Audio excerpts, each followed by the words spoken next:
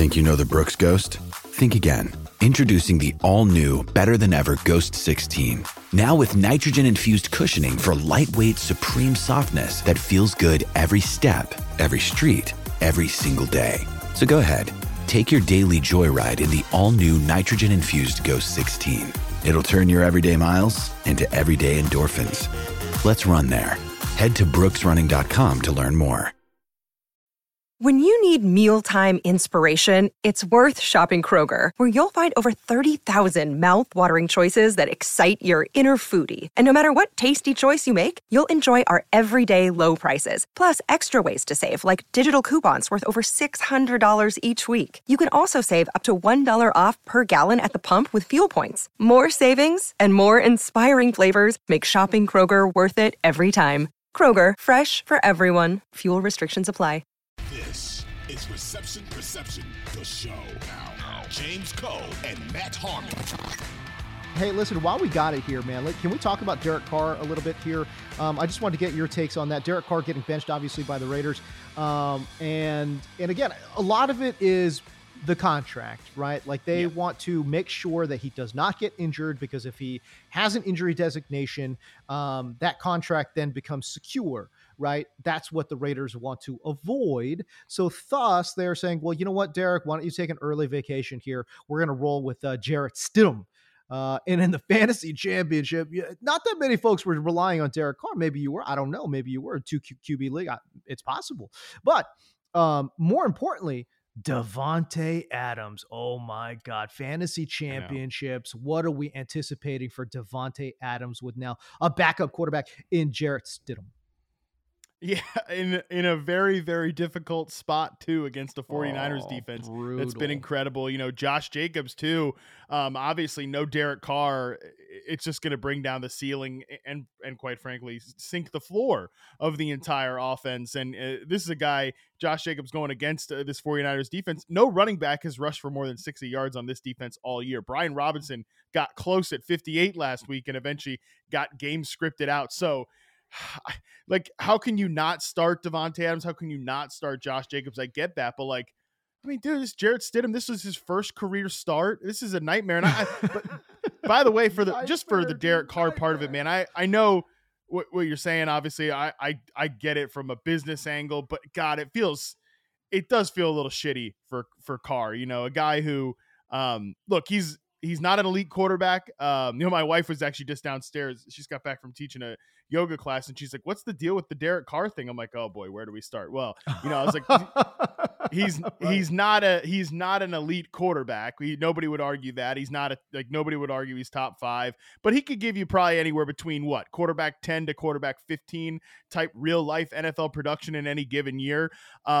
He's sort of around that Kirk Cousins barrier, right? So, but the Raiders have obviously realized there's a ceiling with him. I get that there, and I agree there is a ceiling with Carr, but this is a guy who's given, 9 years to the franchise, right? He's cried in press conferences about how much he's cared.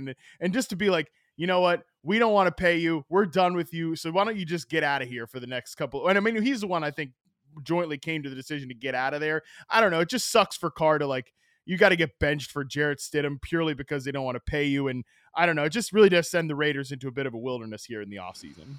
And I think the doubly crappy part about the whole thing too is that the guy, Derek Carr, he thought about his teammates and he wanted to, think about, re-signing Hunter Renfrow and Darren Waller and all those things. Yep. And you know what he did this offseason? He restructured his contract. Like that's very the part to team-friendly. Me. Obviously very team friendly that the guy can restructure his contract and get cut and 1 year after the restart. That is so crappy, man. And it's just, bro, it's just, I just can't believe it. I mean, look, he built in a no trade clause, fine, but financially he just, it just is so incredible that he was, I don't know. It's such a crappy move by the team to kind of do this and honestly kind of sort of negotiate in bad faith. You know what I'm saying? Oh yeah. You're our guy. Don't worry about it, Derek Carr. Oh, by the way, we're going to cut you after a year. That seems pretty crappy, man. Yeah, I don't remember if it was on this show or a different show where somebody, asked, and because Davante Adams, he even said it today, that he is only with the Raiders because of Derek Carr. Like, he's the reason he's there, is because he wanted to play with Derek Carr. They've talked about playing together forever. They played in college together. Everybody knows that. Now, Adams also grew up as a Raiders fan, has, Raiders fans in his family, that whole part of it too. But he literally said today, he is the reason I'm here. This is why this happened. And, it's like, well, you had to know this was possible, right, Adams? Like, Devontae, you had to know that the team-friendly part of this deal. Number one, I don't know if players are looking at contracts quite that way, especially other players' contracts. Oh, Number there's two, no way. There's no way, right? Like, I don't think Derek is like, hey, by the way, I worked in this little clause where, like, they can get rid of me after a year. Exactly. But at the same There's time, no too, way. like, that a guy like Adams came in there and be like, well, we're going to ball out together this year. Like, we're going to take this team the distance and bet. We're betting on ourselves. And obviously, even if those guys aren't the biggest reason why, and certainly not Devontae, they're not the biggest reasons why the Raiders have been disappointing this year. They lost that bet because of the performance of the team. And I don't think Carr's had his best year for sure this year. The ball placement's been a little questionable, and just working in a new system. So it sucks, but I think Derek Carr now has incredible leverage, though, because he does have that no trade clause. And either what's going to happen is they're going to trade him to a place he agrees to go to, or they're going to outright cut him, and he's going to get paid. I mean, because he's going to get paid on the open market, man. Regardless of what you think about Derek Carr, a guy of that caliber at his age never hits free agency. Never, ever, ever. Like, the free agent quarterbacks are usually goofballs like Teddy, and that's disrespectful to call Teddy Bridgewater a goofball, but it's like Teddy Bridgewater level quarterbacks. Okay, so Carr is going to get paid. I mean, he will be 32 years old, though, and coming off of a down year. You're right, he will get paid, but I just wonder, man, like, obviously he's not going to see the kind of salary that he was going to see with this contract, right? Where he's getting paid, like, I forgot what it was, like 30 or 35 million per, whatever it was. He's not going to see that level of money for the next 3 years. You know what I mean? So probably not. Like I said, I feel bad for him because, again, he wanted to do right by the team, and the team just turned right around and said thanks, but no thanks. And boy, that is such a crappy way to go.